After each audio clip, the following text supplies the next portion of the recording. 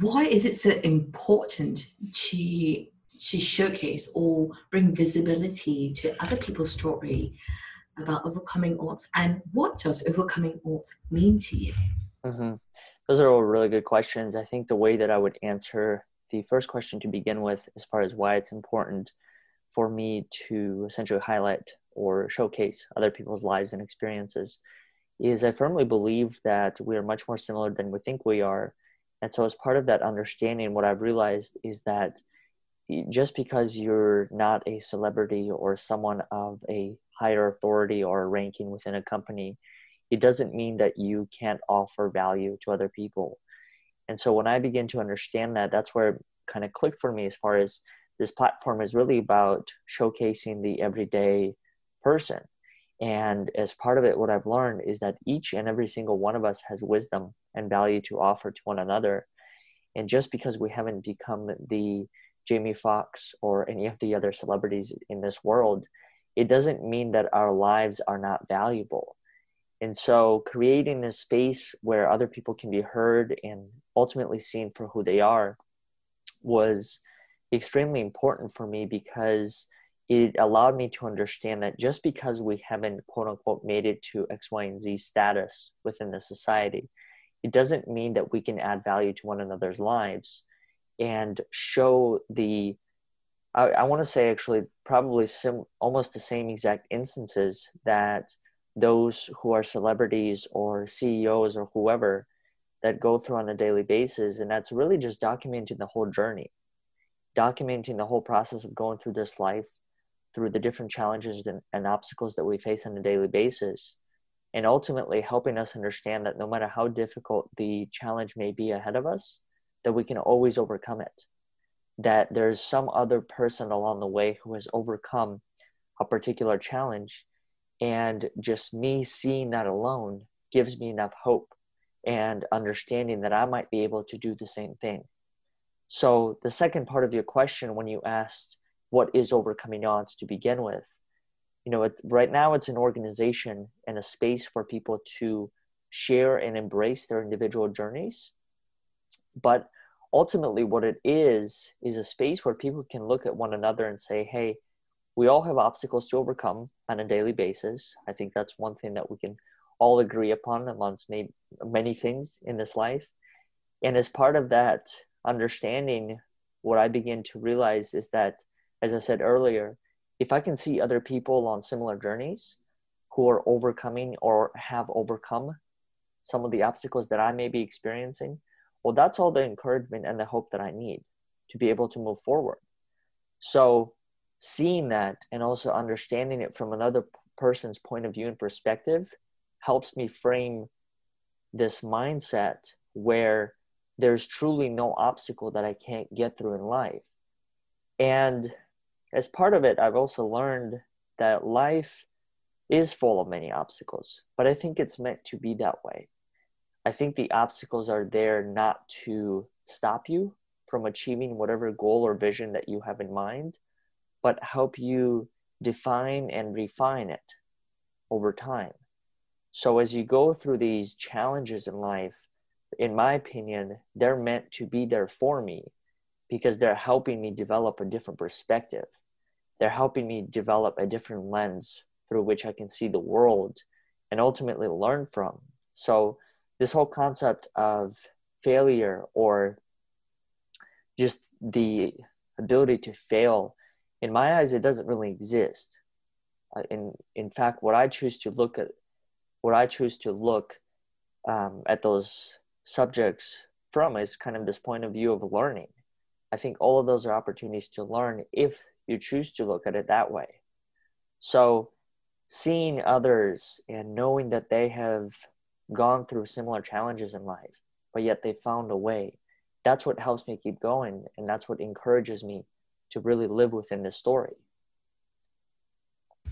Very beautifully put, Oleg. And you mentioned about identifying challenges and defining it and refining it, right? And there's a whole stigma around challenges or failure as to if you fail or if you bump into challenges. A lot of people think that, it's a roadblock and there are limiting beliefs set into place. Yes. And when they encounter failure, there's a whole stigma with society, right? And it's been a conditioned, programmed behavior and thought process that has been around for years, even from the tribal age, where if you fail, you're casted out, you're ostracized, you are a Mm-hmm. social pariah. And I like what you said about we have to define those aspects of failure or challenges and then to refine it. When we pivot, which is refining, that's when the solutions come into place. Words have got power to lift or power to kill someone. Mm-hmm. And what would you write for viewers and listeners at that? The first thing that comes to mind is a quote that I came across a while ago that speaks to our different challenges and obstacles. There's no challenge too great to overcome. This is a quote that I came a while, maybe 3 or 4, maybe even 6 months ago, and I've kind of structured a lot of my life by. And the reason why I chose to do that is because, as I mentioned earlier, I firmly believe that there's no obstacle too great to work through or to find a solution. And so just with something like that as a constant reminder, that helps me understand that there is another way to look at whatever it is that you're experiencing. There's a book that I read a while ago, and I'm actually still reading halfway through it. It's called The Art of Possibility. And one of the first chapters is truly a mind-blowing experience for me when I read it, because it's so simple, but yet I thought it was so complex. And it's this exercise where there's a box and you have 9 dots. And the exercise is that you have to connect all 9 dots with straight lines without lifting your pen. So what I started to do is I started to connect the dots inside the box. And then I realized that I was overlapping or going over the same line twice.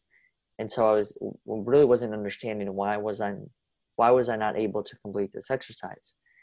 And I continued to read the rest of that chapter, and it explained how part of completing that exercise is meant that you had to go outside of the box. That's ultimately how you solve it, in connecting all the dots. And the next thing that I ended up doing was I actually drew the box on my whiteboard, which is right in front of my bed. So every morning I wake up, there is this box, and it's connected, and under it is a quote from the book, something along the lines of, if you think you have a problem, just simply expand your boundaries. And that's really, it really was as simple as that. And the reason why I mention it is because it's in direct connection to the quote that I just shared with you, as far as something to listen to with those who are listening to the show. And it's what it made me realize is that oftentimes, and trust me, I'm probably the same way in some of the areas, because I am a human being, and as much as I work on improving myself, there are still things that I'm still trying to understand and learn. So when it comes to this concept of self-limiting beliefs, I'm sure I have some of them in some areas that I haven't explored yet. But in those that I have, what I begin to understand is, you're right, 100%, that we as human beings are the ones that set those self-limiting beliefs to begin with. So everything, in my opinion, starts with our inner dialogue. When I tell myself internally that I can't do something, everything that happens after that is a result of those words. So me telling myself I can't do something ultimately results in no action from me. I don't step into a space where I'm actually acting upon the information that I do know that will help me get whatever it is that I envision done. So inner dialogue for me is extremely important, because the messages that I repeat to myself and tell myself on a daily basis, that's ultimately who I become at the end of the day. So understanding the language that you tell yourself, and ultimately what I've learned is that as much as it does get developed from you internally, the impact of your environment plays a huge role.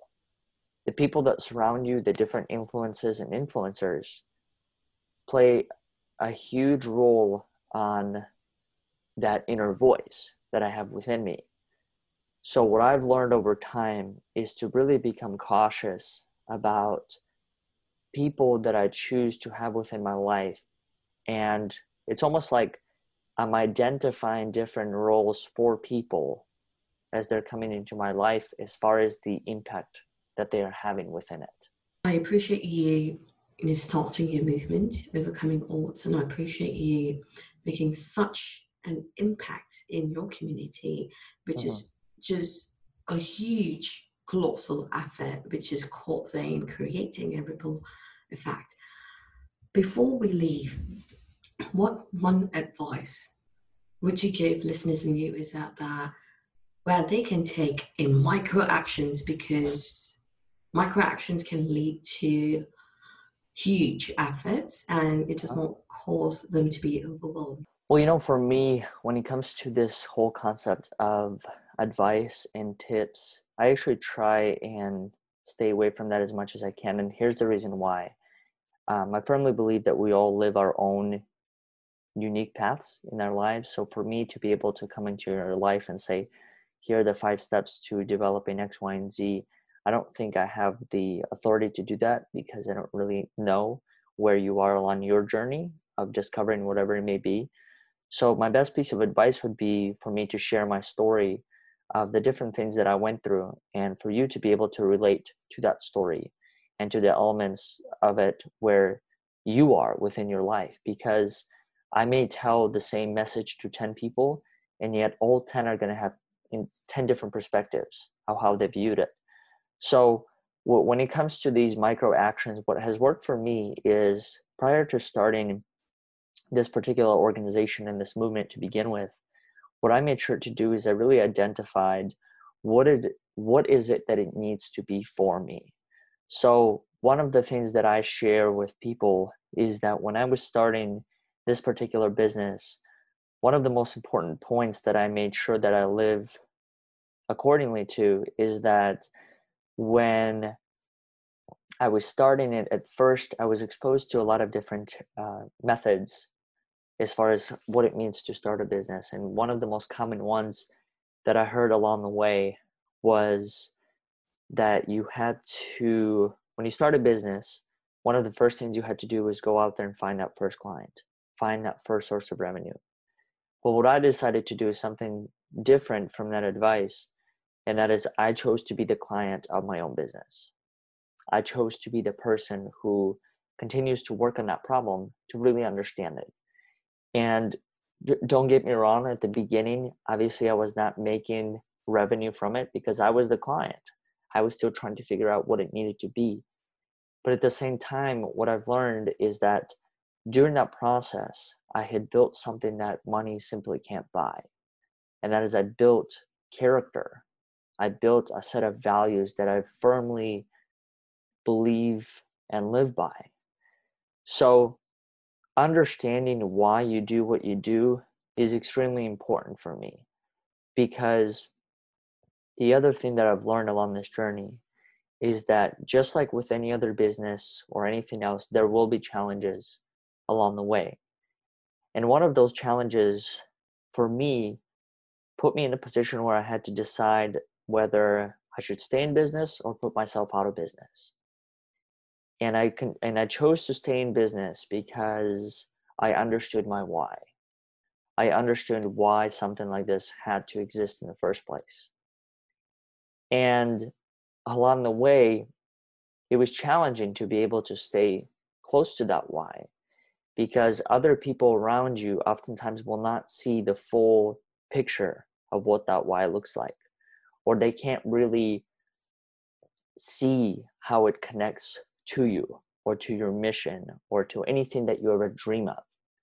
So as part of it, you're almost, you fall into this space where you might consider of validating yourself to other people and validating the fact that this why is something that's worthwhile pursuing.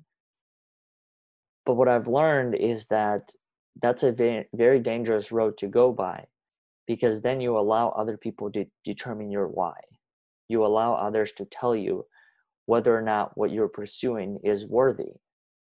So I think staying true to who you are identifying why you do what you do is extremely important, because what it has allowed me to do is that regardless of the feedback and the criticism that I might have received along the way, I was able to always go back to square one and ask myself the question of, why did I start this to begin with? I love that. I don't know if you've read Simon Sinek's Start with the Why book, Mm-hmm. but that's so true. You Mm-hmm. have to ask the question as to, why are you doing this? Does it just make me think about the food that we eat, right? Not Right. everyone will digest kale the same way as we do, because every microorganism in our gut is very much different from how someone else has it. And someone might be allergic to milk and someone might not be allergic to milk. So that is exactly how it works with, advice. And I love your response in how you presented it as to, not every advice will work for everyone. And that's such a mindful, very conscious way of putting, because we have got so much of media and advice and content out there saying that if you do 5 of these things, you'll become a millionaire. If you're not in the 5 a.m. club, you're a lazy person. Even getting up at 5 a.m., because different people function at their optimal peak at different times of the day. Yes. And that's Yes. such a beautiful message that you put. Not what works for me will work for someone else. Yeah. And I think part of what you just mentioned, it's important to meet people along where they are. I mean, we're all within different chapters of our lives. You might be at X, Y, and Z chapter, and you might be in the middle. I might be in the beginning. So for me to come into your life and say, here are the, like I mentioned before, 5 steps to X, Y, and Z. Well, what if you had already worked through those 5 steps?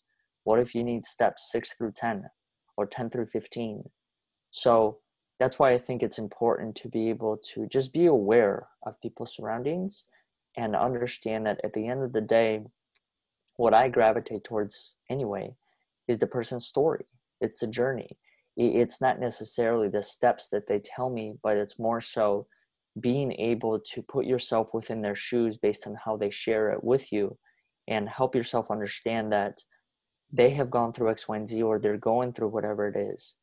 And these are some of the things that I maybe can apply to my life. So it's really just identifying those similarities within events or circumstances that we've had. And it's not necessarily the different steps. And the other thing that I've learned about steps in general is that the way that I may give the 5 steps today could be entirely different from the 5 steps that I give you tomorrow. Because as we go over time, those steps, we find other ways to look at them. We develop new perspectives. So my 5 steps to developing courage may be entirely different from the 5 steps that I tell you tomorrow, because a conversation like this helped me see it differently. And the 5 and 6 conversations beyond this will only enhance that perspective. So that's my reasoning for why I choose to share a story rather than give concrete steps to whatever it is, because it's the journey that we always relate to at the end of the day. I love it. Even our souls change Yes. every day, every Yes. few years. So I love how you have put it, and how we evolve. And that's a testament right there. We evolve every day Mm-hmm. through the questions that we ask ourselves as to why and how we can evolve.